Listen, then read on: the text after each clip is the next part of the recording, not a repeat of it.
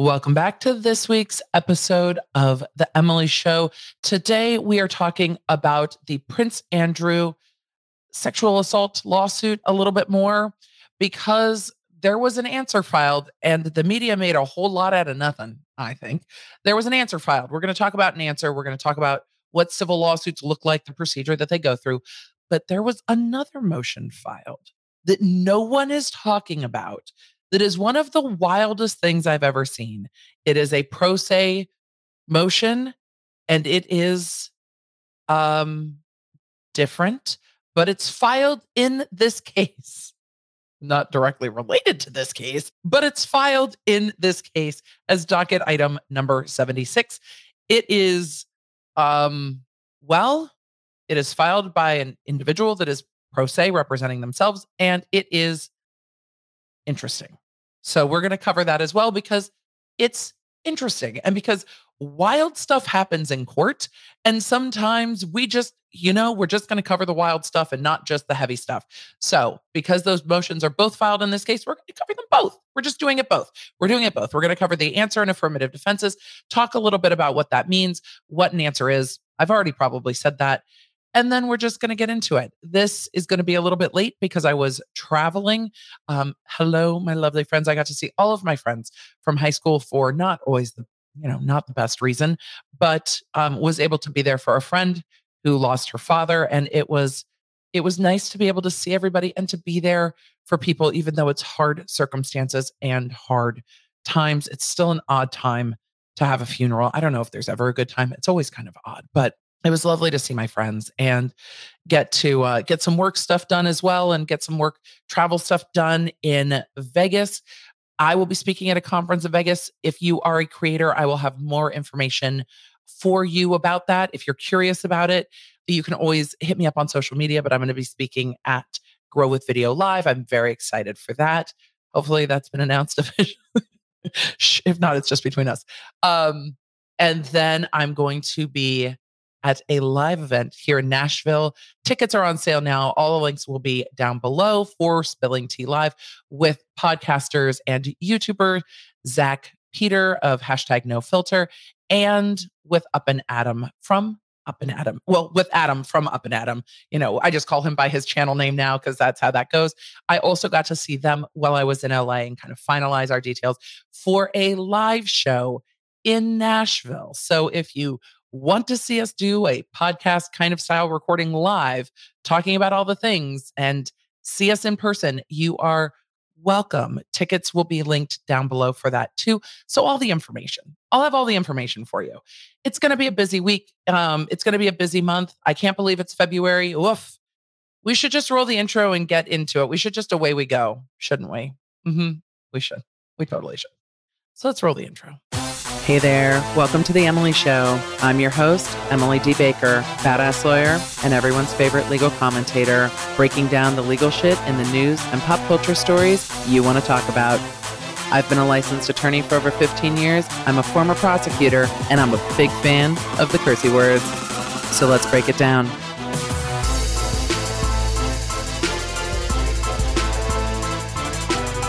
Before we get all the way into it, I should just remind you that if you would like access to the exclusive members-only podcast, I Have Thoughts, and to other exclusive perks, including our members-only live stream, you can join lawnerdsunite.com for those monthly perks.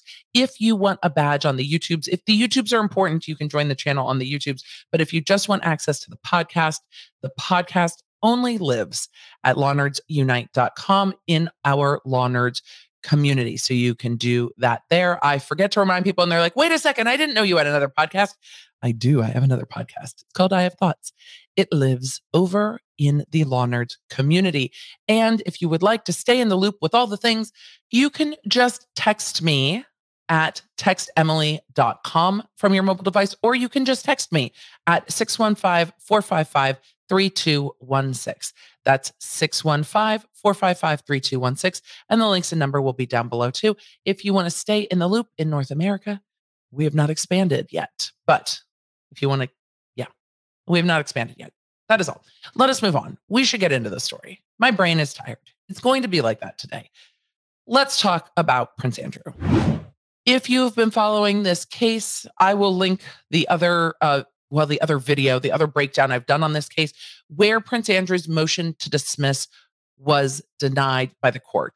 The argument from Prince Andrew with regard to the lawsuit brought by Virginia Giuffre or Guffrey, I vacillate in how I pronounce her last name, Giuffre. She is one of the victims of Jeffrey Epstein, was trafficked, and is alleging in this case that one of the people she was trafficked to was Prince Andrew, and is suing him directly for participating in that. And the causes of action in this civil suit, this is not criminal, this is a civil suit in the US. The causes of action that she is suing for are battery with regard to an unlawful touching. And she is alleging that that battery, the unlawful touching, is by way of sexual assault where she was a minor. And the second cause of action is intentional infliction of emotional distress, and that his sexual abuse of her when she was underage, knew that she was a sex trafficking victim and that he was 40 years old, goes beyond the bounds of decent society and would cause someone intention or emotional distress. And that was intentional infliction of emotional distress because he participated in that. He has denied all claims, and we now have a formal answer. In the motion to dismiss, the motion to dismiss was filed saying, hey, Giuffre and Epstein entered into this release where she said, I won't continue to criminally prosecute you if, this is resolved. It was a release worked out with part of a plea deal for Epstein's case in Florida, which involved a financial payment to her in exchange for her not just dropping the case, but also not suing him and a limited amount of others over the same causes of action. In the motion to dismiss, one of the arguments was that that waiver covered Prince Andrew as well. The court said, well, not so much.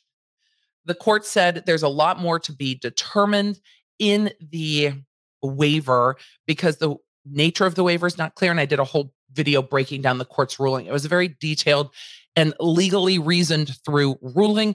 I quite like the way the judge walked through that ruling and how they were finding that the motion to dismiss did not meet its burden to dismiss this case outright. And therefore, we're at the answer stage. So with a civil lawsuit, and that's a lot of what I cover, truly, are civil lawsuits, some criminal, but mostly civil. With a civil lawsuit, the penalties are monetary damages and sometimes injunctions, like in the Haley Page wedding dress case, where they're enjoining her from using social media accounts and things like that. You can stop someone from doing a thing, or you can make them pay.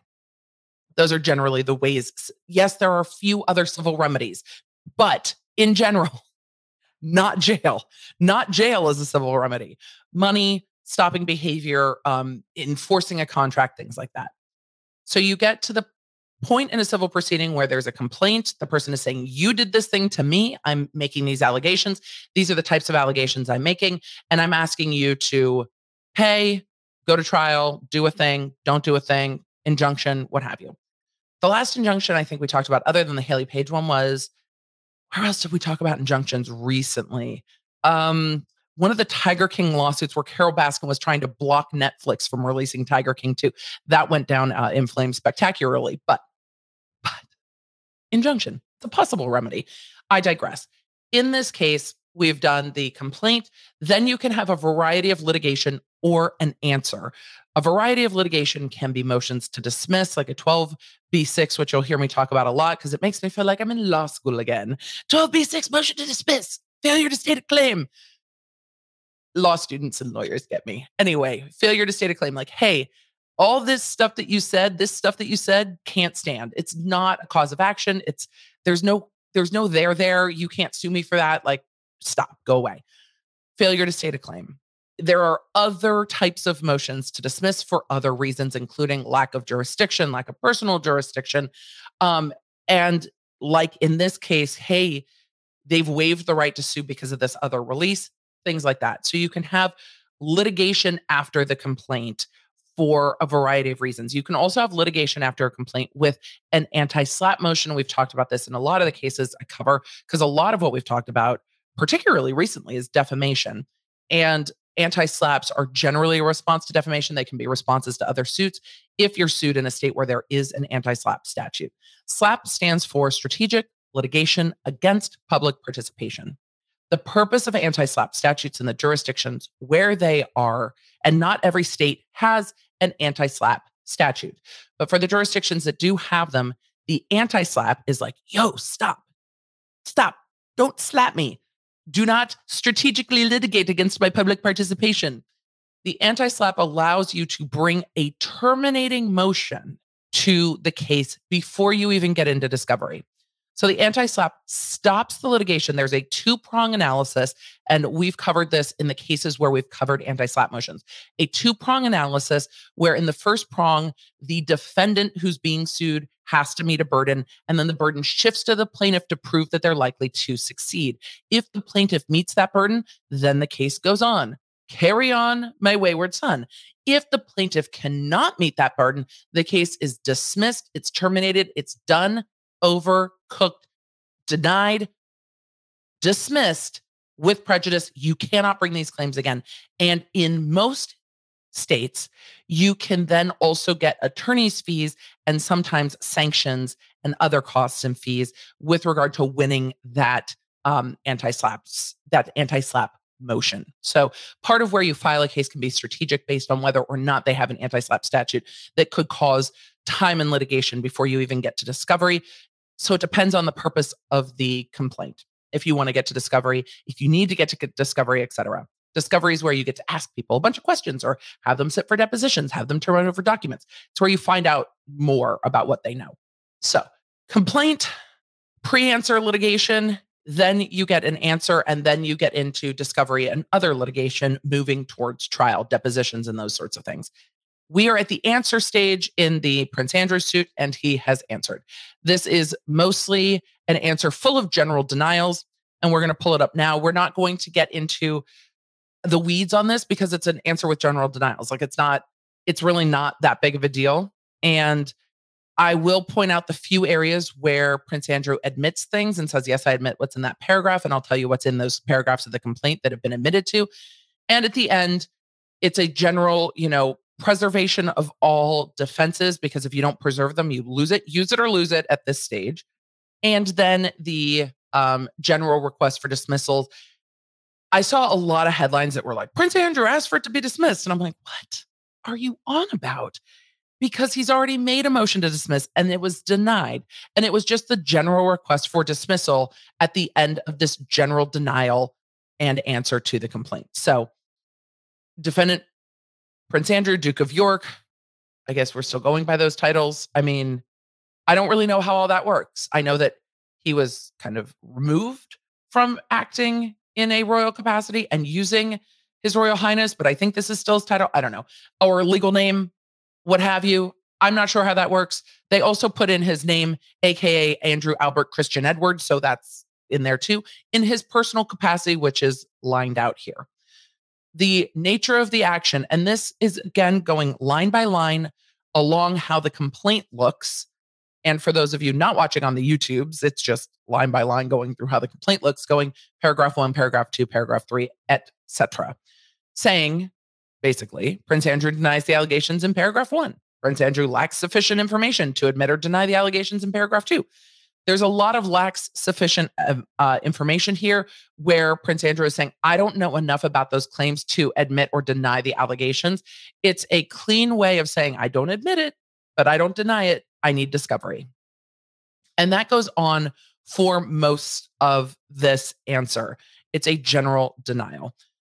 In item 7, Prince Andrew denies the first clause in paragraph 7 of the complaint. He lacks sufficient information to admit or deny the rest. So they've gone very specific line by line as they need to in a specific answer versus the most general of denials where it's lacks sufficient information to answer, generally denies all claims and asserts these potential defenses. And then it's like a 3-sentence answer. This is more detailed than that because it is specifically responded to line by line.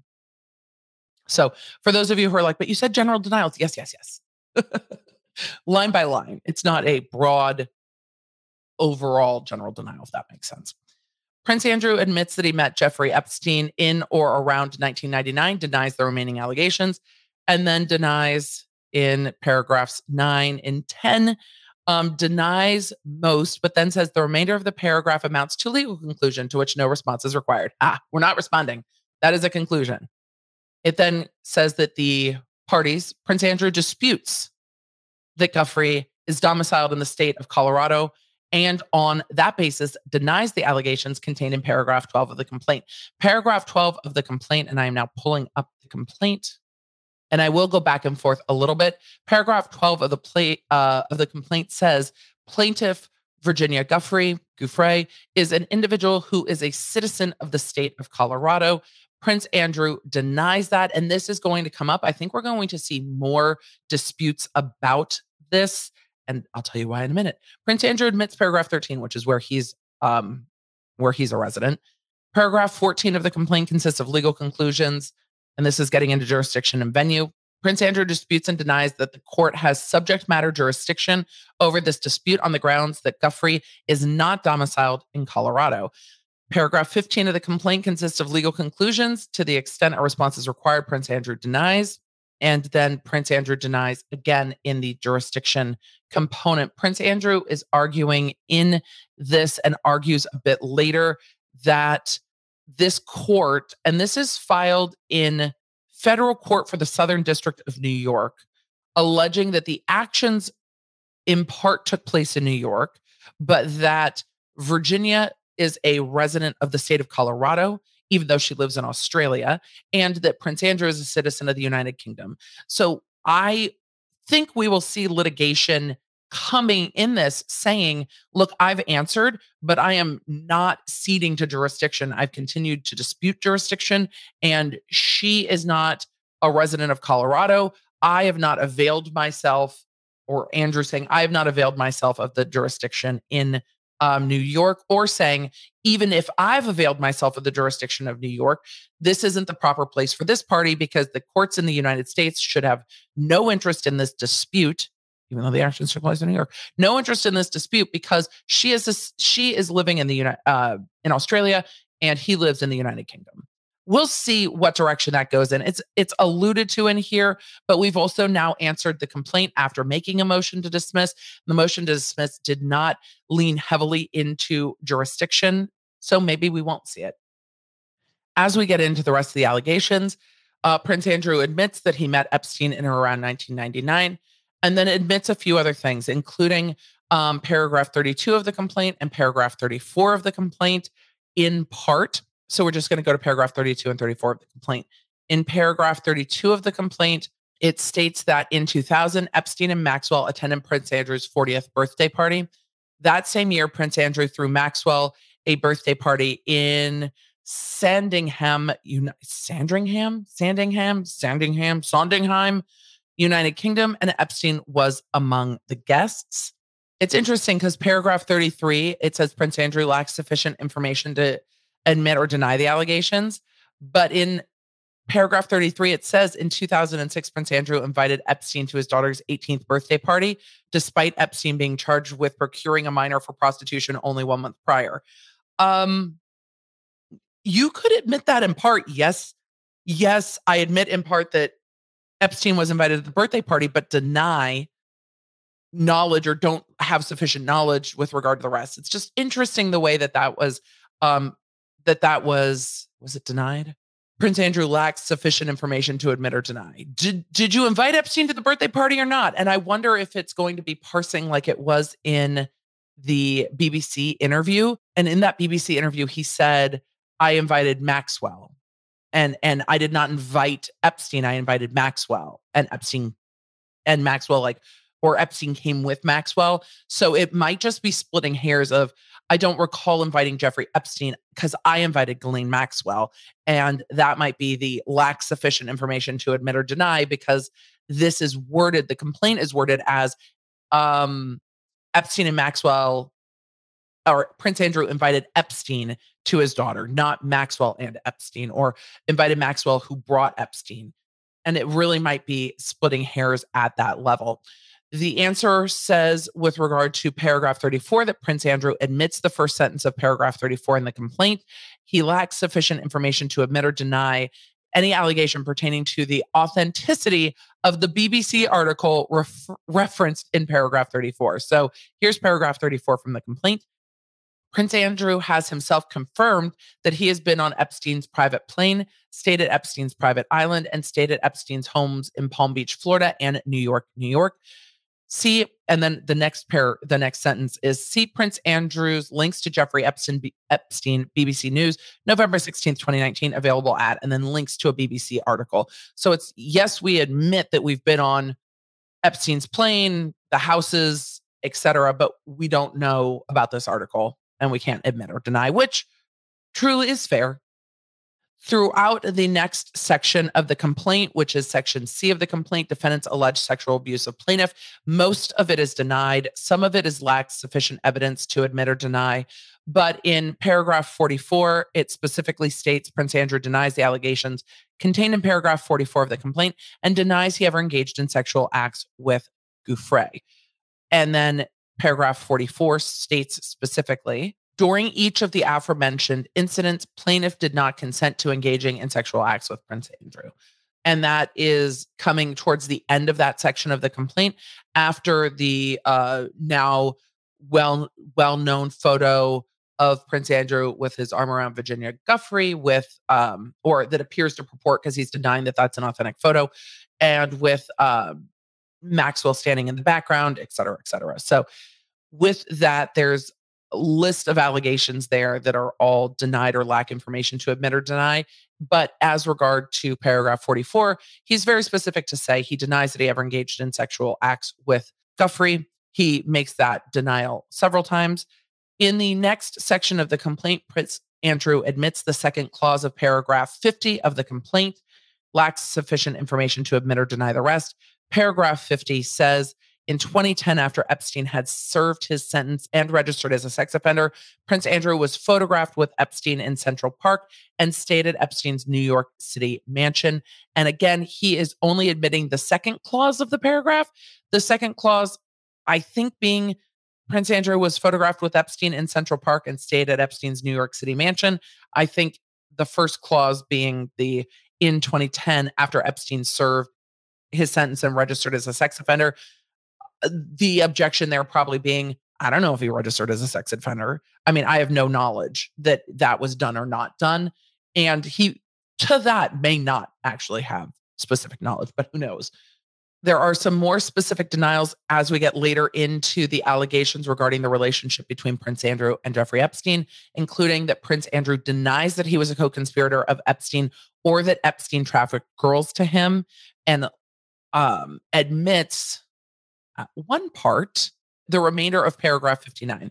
So with regard to paragraph 59, it says Prince Andrew lacks sufficient information to admit or deny the allegation that there exists photographic evidence of his alleged meeting with Giuffre, and then admits the remainder of paragraph 59. Paragraph 59 saying, in November 2019, in response to this renewed scrutiny, Prince Andrew sat for an interview with BBC Newsnight. Prince Andrew stated that he did not regret his friendship with Epstein and that he had no recollection of meeting plaintiff despite photographic evidence to the contrary. So again, denying that that photo is authentic or real, but saying, yes, I did sit down for an interview with Newsnight. Denials are then made to the first and second cause of action. And then we get to affirmative defenses that preserve their rights. So even if these are things that may not be asserted down the road, it's a preservation of rights. The first one being lack of subject matter jurisdiction. And in the first affirmative defense, lack of subject matter jurisdiction, they state that the complaint should be dismissed because the court lacks subject matter jurisdiction over the action due to Giuffre's improper assertion of diversity jurisdiction, notwithstanding that she is a permanent resident of Australia and not domiciled in Colorado. This will come up, but it didn't come up much in the motion to dismiss, and I just wonder why not. Second affirmative defense is waiver and release, which gets specifically into the fact that Giuffre, through her own actions, inactions, or other conduct, including without limitation, entering into the 2009 release agreement with Epstein containing a broad third-party release of her claims against Prince Andrew and others, waived the claims now asserted in the complaint. I don't know if that completely states The very confusing 2009 release agreement, it does not specifically name Prince Andrew by any means. And I don't know if it applies to him. And the court said they don't know if it applies to him, but that it's not enough. They haven't proven that it applies to them enough to dismiss. And again, I will reference you back to that episode, but it's again being brought up as an affirmative defense. And then we get into the other standard affirmative defenses: latches, damages contributed to by others. I mean, Epstein, consent, unclean hands, estoppel, statute of limitations, speculative damages, like we can't prove how much damages were, no right to exemplary or punitive damages, failure to state a claim, and additional affirmative defenses. The additional affirmative defense they put forth is that, quote, Prince Andrew presently has insufficient information upon which to form a belief as to whether he may have additional, yet unstated affirmative defenses available. We need discovery, and then we want to modify if there's more. The prayer for relief is what the media kind of picked up on and ran with.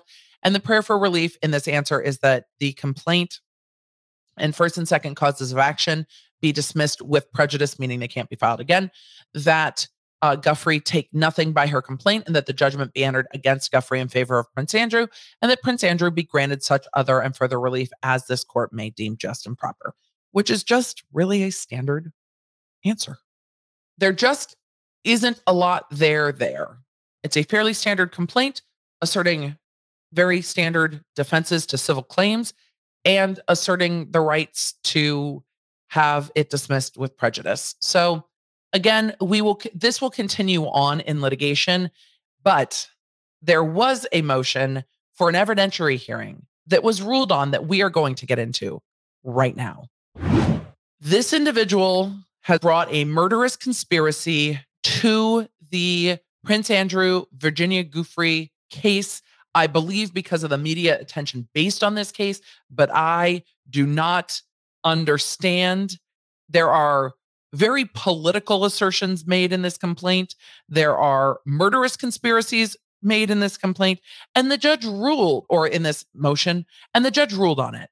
I was kind of fascinated. You don't see a lot of the people just kind of jumping in that don't seem to have any place in a case at all very often. So I thought we would cover it because A, why not? And B, the judge actually made a ruling on this wild motion by a pro se litigant. So here we go. By the way, this litigant, this is not their first rodeo with the federal court system, and we will talk about why. Because, oh my, this is an emergency petition for an evidentiary hearing to review evidence that constitutional, with two L's, and statutorily requires granting a motion to dismiss with prejudice in this case. And if you are not watching me scroll along this, and it seems like I am saying things awkwardly, I am trying to read this as close to how it's written as possible. It is written by an individual, not a lawyer, and it is conspiracy theoried. But they do make a point. This is their point. The point of the entire thing is the petitioner presents evidence the defendant cannot receive a fair trial in the United States of America, defendant Prince Andrew, because the U.S. Supreme Court and lower courts created by Congress do not support the U.S. Constitution as the supreme law of the United States of America. So essentially, hey, defendant Prince Andrew can't get a fair trial because the courts are fucked. So you have to dismiss this case with prejudice. And they asked very clearly for a dismissal with prejudice. So they knew enough to say dismiss it with prejudice on behalf of Prince Andrew. But then the next heading says motive for murder. And this is where I was like, what happened here? And where did we go left? So the next, and they say there's exhibits, they are not attached, but motive for murder. And then after the motive for murder section, it just says commentary. So let's get into the motive for murder and the commentary on this motion saying that Prince Andrew cannot get a fair trial because the courts do not support the Constitution. Exhibit 1 in Walter Lee. This individual's name is Walter Lee, brought by Mr. Walter Lee pro se. I forgot to say that earlier, but it will all make sense. Exhibit 1, Walter Lee versus John Ashcroft, former U.S. District Judge Thomas P. Jackson, RIP. I'm reading that directly as it's written. presided over this case where the petitioner legally challenged the constitutionality of the ruling of the U.S. Supreme Court in Bush versus Gore. The petitioner argued the seriousness of the alleged offenses warrant the Attorney General to present the evidence to a grand jury IAW, the applicable and controlling law. Judge Jackson issued an order that essentially contained three conflicting rulings. First ruling, the case is frivolous and fails to state a claim. Well. Second ruling, the success of plaintiff's claim necessarily requires the invalidation of the current presidency. I don't think that's a ruling. I think that was an assertion of that's what was being requested. And third, the legitimacy of the presidency of the United States is a moot point. So it sounds like this individual sued to undo the ruling in Bush versus Gore and to undo Bush as president, and that the judge said this is frivolous and it's moot and the success requires an invalidation. We're not doing that. I think there was some reading into that ruling. There's then a commentary section.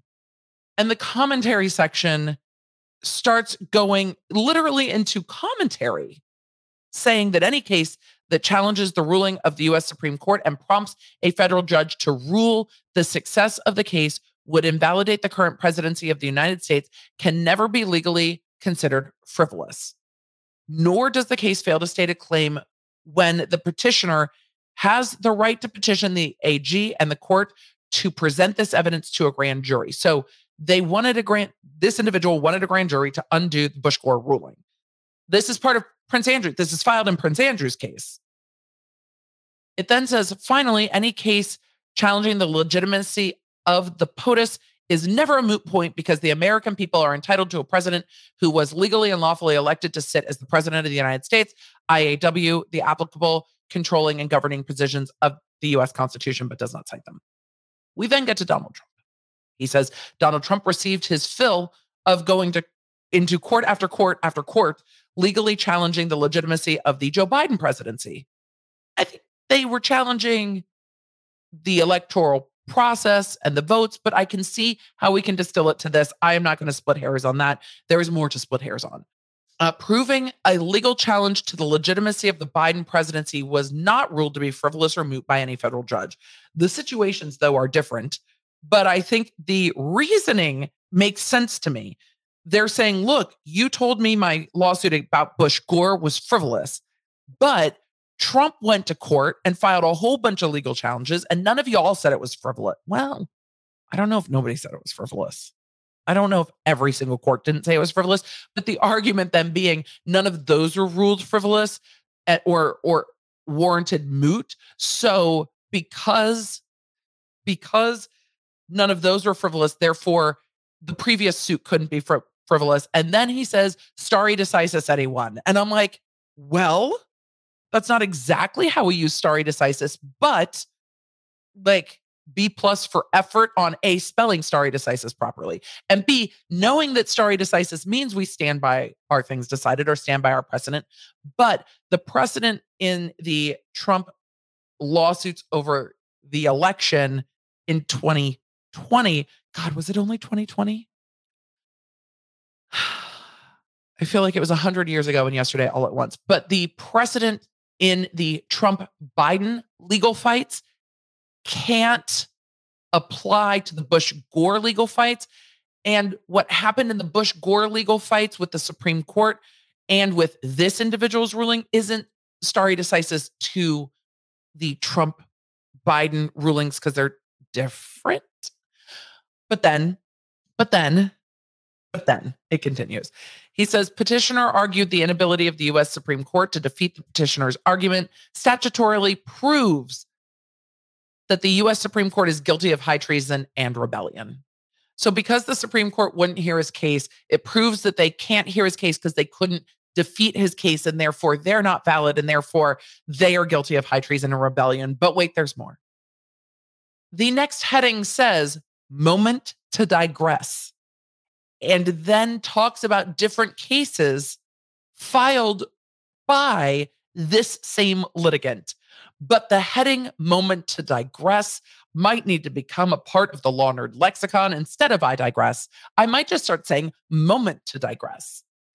And then lists the other cases This individual was very angry about the Bush presidency, it seems, and filed 3 additional cases versus President Bush and President Bush's authority to become president. And if President Bush can't be the president, President Bush could not nominate any federal judges, could not sign any bills into law, and could not exercise any powers of president. And then all that should be undone. So there's that. It then says all of the aforementioned cases were dismissed with prejudice because the U.S. Supreme Court could not then, nor can they today, defeat the merits of the argument. And I'm like, wait, what?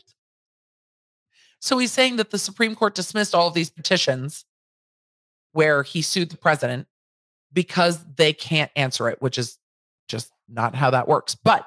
But he then says that due to the petitioner's ongoing litigation in various federal and state courts and the level of trepidation of the petitioner exhibited by federal and state judges in these courts, the petitioner wanted a record of the U.S. Constitution is supported as the supreme law of the United States of America by the judicial branch of the U.S. government. So he's explaining that he's trying to make a record that the Constitution is the supreme law of the land and clearly believes that it's not being well followed. And then we get to the murder part. So there are additional lawsuits, including Lee versus the U.S. District Court for the District of Arizona, so just suing the court, and Walter Lee versus Stephen Vandekamp, which says on 6 September 2002, U.S. District Chief Judge John W. Sedgwick of the United States District Court of the District of Alaska responded to my claims seeking $100 million, where I accused federal officials, U.S. Supreme Court and former U.S. District Judge Mary H. Murguia, currently on the Ninth Circuit, of plotting to kill me because of the merits of my claims. The inability of the U.S. Supreme Court to defeat petitioner's argument proves any person who petitioned the U.S. government court for a stay of their execution after the offending date and their petition was denied, and as a result, they were executed. They were then deprived of their right of due process, which includes going before a tribunal with the power to decide their case in which is an act of first-degree premeditated murder.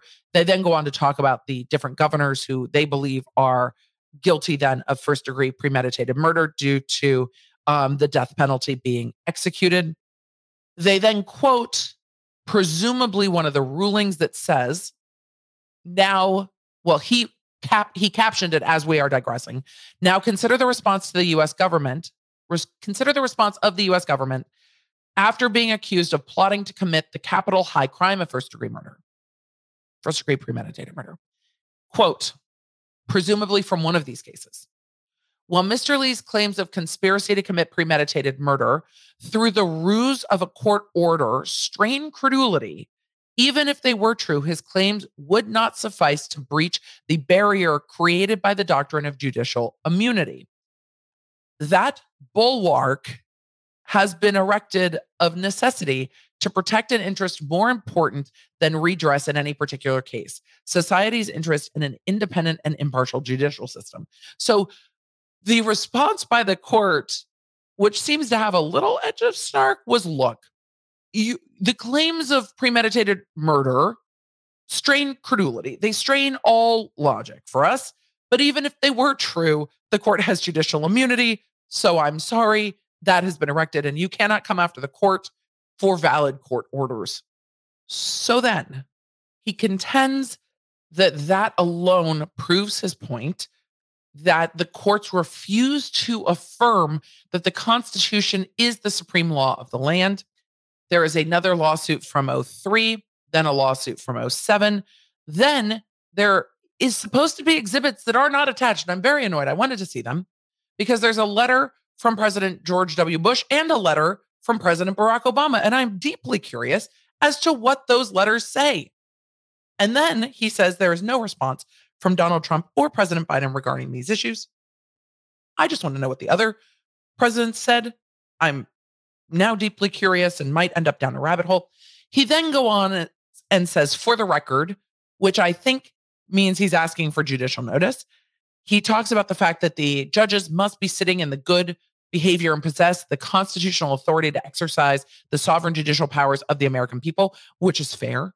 And then says, while sitting in good behavior is legally defined as the standard of conduct by which a judge is considered fit to continue their tenure in office. And that standard includes not committing any high crimes or misdemeanors, violation of Article 2, Section 4 of the Constitution. It then says, then you must prove you are not guilty of committing any high crime or misdemeanor, which I think misreads that part of the Constitution. But the point being, I think, is that the judges aren't following the law and therefore they're all in violation of the Constitution. Therefore, they're all guilty of committed high crimes. Therefore, they actually can't sit as judges, I think is the argument. And then it says federal questions. And look, this kind of threw me back to studying the Supreme Court rulings and to law school because there are bits and pieces of law in here. But federal questions are not, you get to ask the federal government questions, though I appreciate the literal interpretation. I realize it might be helpful if we take a moment to talk about what is meant by federal question, because federal question in this case, he asks 6 federal questions. But federal question is generally a way to assert federal court jurisdiction. If they don't have diversity jurisdiction, that they have federal question jurisdiction, like the matter is related to federal law. That's why it's in the federal court. Or you have diversity jurisdiction. That's what gives you subject matter jurisdiction. And I feel like I'm in Legally Blonde, where it's like, well, did diversity matter jurisdiction exist in this case? And Vivian Kensington is like, no, it did not. So I am sitting here having law school flashbacks, which is part of why I wanted to read this. But the petitioner goes on and lists 6 federal questions. And these are the federal questions they are asking the judge. It's almost like a deposition, like admit or deny. It's like interrogatories, admit or deny.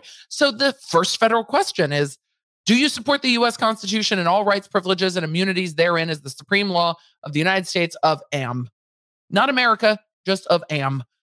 And then the second question to the U.S. District Judge Kaplan, are you sitting in good behavior? Then, have you deprived and or aided and abetted the deprivation of a person's life, liberty, or property without due process of law? Then, do you recognize Prince Andrew as a full human being and a person entitled to due process and equal protection of the laws in this case? To which I imagine the judge is going, obviously. The 5th and 6th federal question, I don't know why they weren't broken out, but they are listed as one, as a compound question. And they say, what does the U.S. Constitution say must happen next when the petitioner's 5th and 7th Amendment rights have been invoked, yet the District Court, Appellate Court, and Supreme Court have refused to support the petitioner's rights to due process, equal protection of the laws in a public trial by jury, and yet those rights are preserved, and are the justices on the U.S. Supreme Court sitting in good behavior? So yeet them all is what I think the question is. And then it goes to the internal petition to President Joe Biden, because they filed it with this court, and they're like, look, Your Honor, could you just forward this to President Biden, because I have a petition to the president. And then it begins a presidential petition of several pages that starts with, I do solemnly swear or affirm that I will faithfully execute the office of the President of the United States, and I will do the best of my ability, preserve, protect, and defend the Constitution of the United States. And then it says, President Biden, this is your oath of office. Yet you have repeatedly refused to support the supremacy of the U.S. Constitution, my civil rights, and the collective civil rights of the American people. This allows precedents to stand that say the government can murder people for exercising their First Amendment civil rights. And it goes on from there. It talks about exhausting judicial remedies, and it says that because of the things stated above, that the fact necessitates the House to impeach and the executive to prosecute the Supreme Court, not the president. Don't impeach the president. He wants to impeach the Supreme and prosecute the Supreme Court, and upon their conviction, overturn this and all other rulings impacted by their criminal behavior on the grounds that it violates the supremacy clause of the U.S. Constitution, which is not what the supremacy clause means. Maybe we need to do another video on the Constitution, but that's not what that means. But in this petition to dismiss the case against Prince Andrew, the petitioner is also asking the President of the United States to impeach and prosecute the entire Supreme Court. Okay. And then it goes after the governors that support or whose states still allow the death penalty, saying that allowing the death penalty without due process is first-degree premeditated murder, even though the death penalty should not ever be executed without due process. Due process is how you get up to that point, but we might just not see eye to eye on that. Then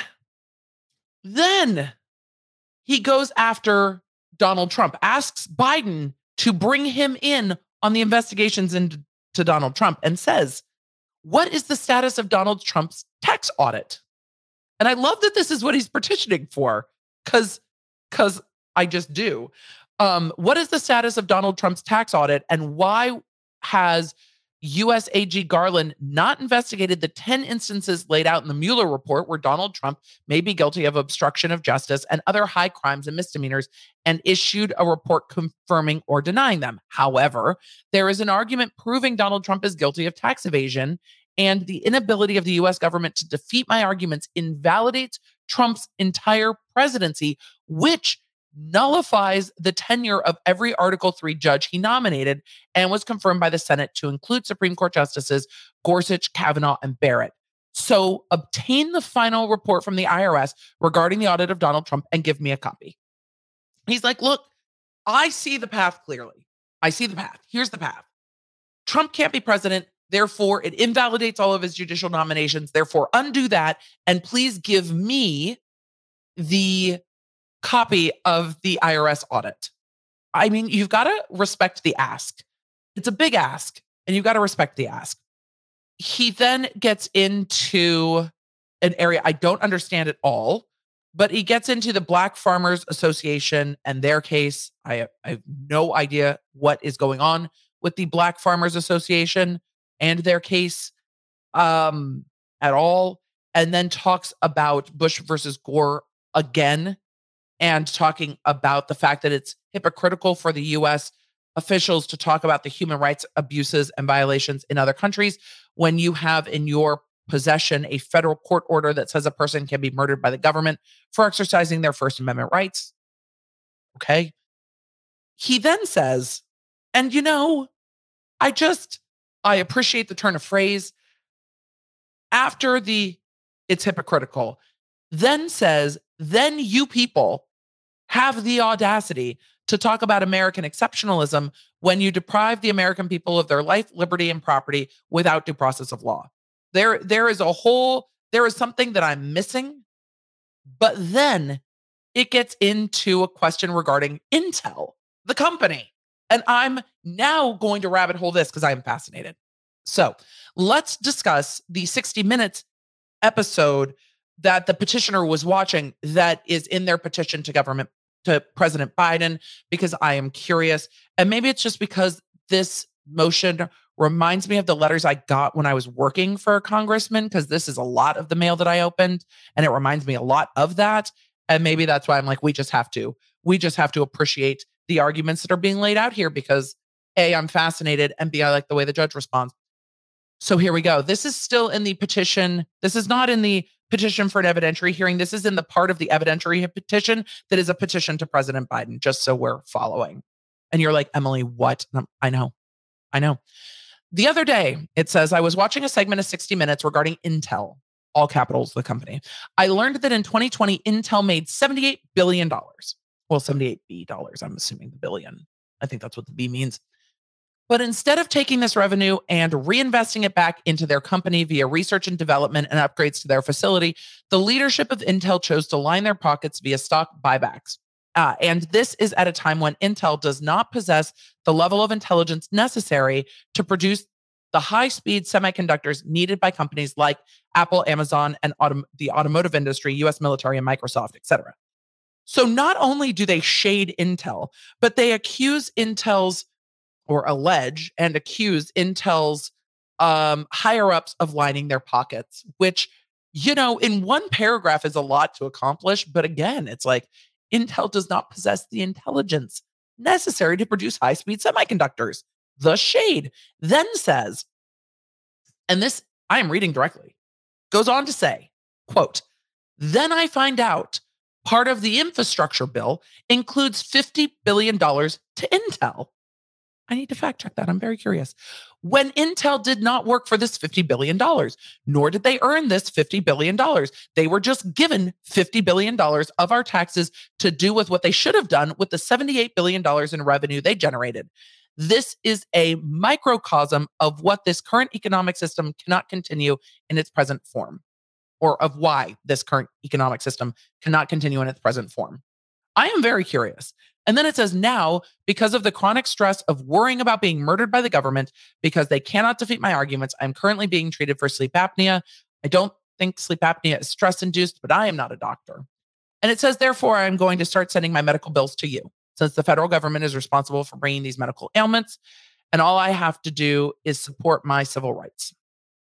The judge responds, but I'm very curious about Intel. Does the infrastructure bill give Intel $50 billion? Did Intel have a $78 billion profit? And where did it go? Is dude right? I want to know things. So I ask questions. Then they send this letter. Oh, wait, they cite Marbury versus Madison. Hold on. We got to get to why they cite Marbury versus Madison. They say that the petitioner is poor and there is a legal and public record in U.S. district courts across the United States attesting to this fact.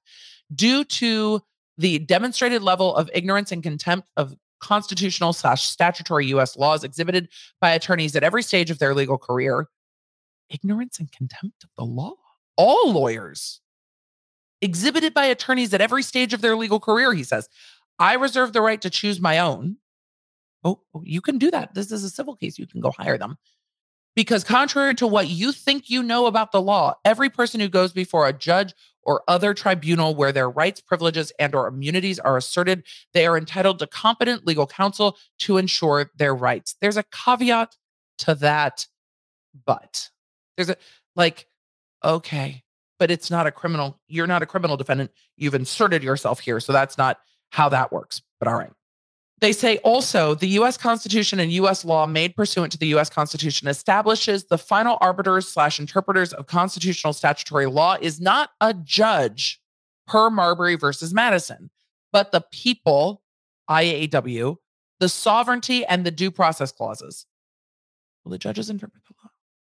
The legislature writes the law.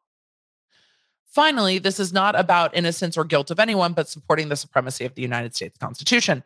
This is then sent to the district judge in the case that we are reading it from, President Joe Biden, the Honorable Boris Johnson, PM of the United Kingdom, Richard Sharp, Chairman of the Board of Trustees of the BBC, David Boyce, the attorney for Virginia Giuffre, and Andrew Brettler, I believe that is the attorney for Prince Andrew, or one of the attorneys for Prince Andrew. So it did go to the judge, the president, and PM Boris Johnson. The judge responded in a memo endorsement and said, the self-described pro se, quote, petitioner seeks dismissal of this case on the theory that the Supreme Court and the lower courts of the United States, quote, do not support the United States Constitution as the supreme law of the United States, and makes other remarks that need not be summarized. The petitioner is not a party to this case and therefore has no right to seek dismissal or any other relief on any ground. Construing his papers as an application to intervene, the application is denied. He certainly has alleged nothing that would give him a right to intervene under Rule 24A, nor has he asserted anything that would permit the court, were it so minded, to permit him to intervene in the exercise of its discretion. Accordingly, the application is denied in all respects. Petitioner can rest assured that the defendant's able counsel are up to the task of advising any possible meritorious contention that they think warranted. So ordered, January 31st, Judge Kaplan. I appreciate the judge's response. I wanted to read the whole thing because I so appreciated the judge's response. I think it was considered. I don't think it was a little sassy, but I don't think it was snarky or mocking. I think the sassy part for me was petitioner can rest assured that defendants' able counsel are up to the task of advancing any possible meritorious contention. I think there was a little judge sass in there, but I think it was actually a measured response. And I appreciate it. This, not only is this the kind of stuff that that members of Congress and the Senate and judges and lawyers get, but it's not often that we see it, which is why I wanted to bring it up, because there are people, and not just a few, that feel that their rights are being trampled on and that they're not being heard. And then we see things like this filed in court. And I just appreciate we got to talk about the sass, and B, the moment to digress of it all, but also the fact that the court gave a measured and reasoned response and was like, this is denied and this is why. And also counsel's got it, petitioner. But it's a side of court we don't often see. And if you haven't worked for courts, if you haven't worked for legislatures, members of Congress, I don't know when you would see this. Which is part of why I brought it up, because this is part of what goes on in our court system, is that there are petitioners who feel that their rights are being very violated by the government and don't really know where to go with that because their claims aren't concisely expressed in one case, I think is the best way to say that. So I wanted to go over it because the judge's response is not glorious without going over it. And there we are. Thank you, Judge Kaplan, for giving us something to talk about and for being a respectful human and for saying, look, counsel's got it. Thank you. I also thought it was very interesting to learn about the lawyer's scorn for the law. And I want to know what you think. So, over in the Law Nerds community, when I post this episode, let me know what you think. And on social media, let me know what you think. If you've made it this far in the comments, let me know what you think. The little scales of justice, like, thank you, Judge. Because we went on a journey there together, and I thought it was interesting and important for those reasons. So let's raise a glass together, and it is time to stay hydrated and mind our business. Thank you for being here. Thank you for being a law nerd. Thank you for another episode of The Emily Show. I can't wait to be back with you for the next one. Oh, yes. A week will come so fast because this episode will be so late. So thanks for that. May your Wi-Fi be strong. May your toilet paper be plentiful. May your family be well. And may the odds be ever in your favor. And if you're sitting there thinking, Emily, why did you say that so awkwardly? Did you completely blank on what you were about to say? Yes. Yes, I did. It just happens sometimes. Appreciate you. I'll see you in the next one.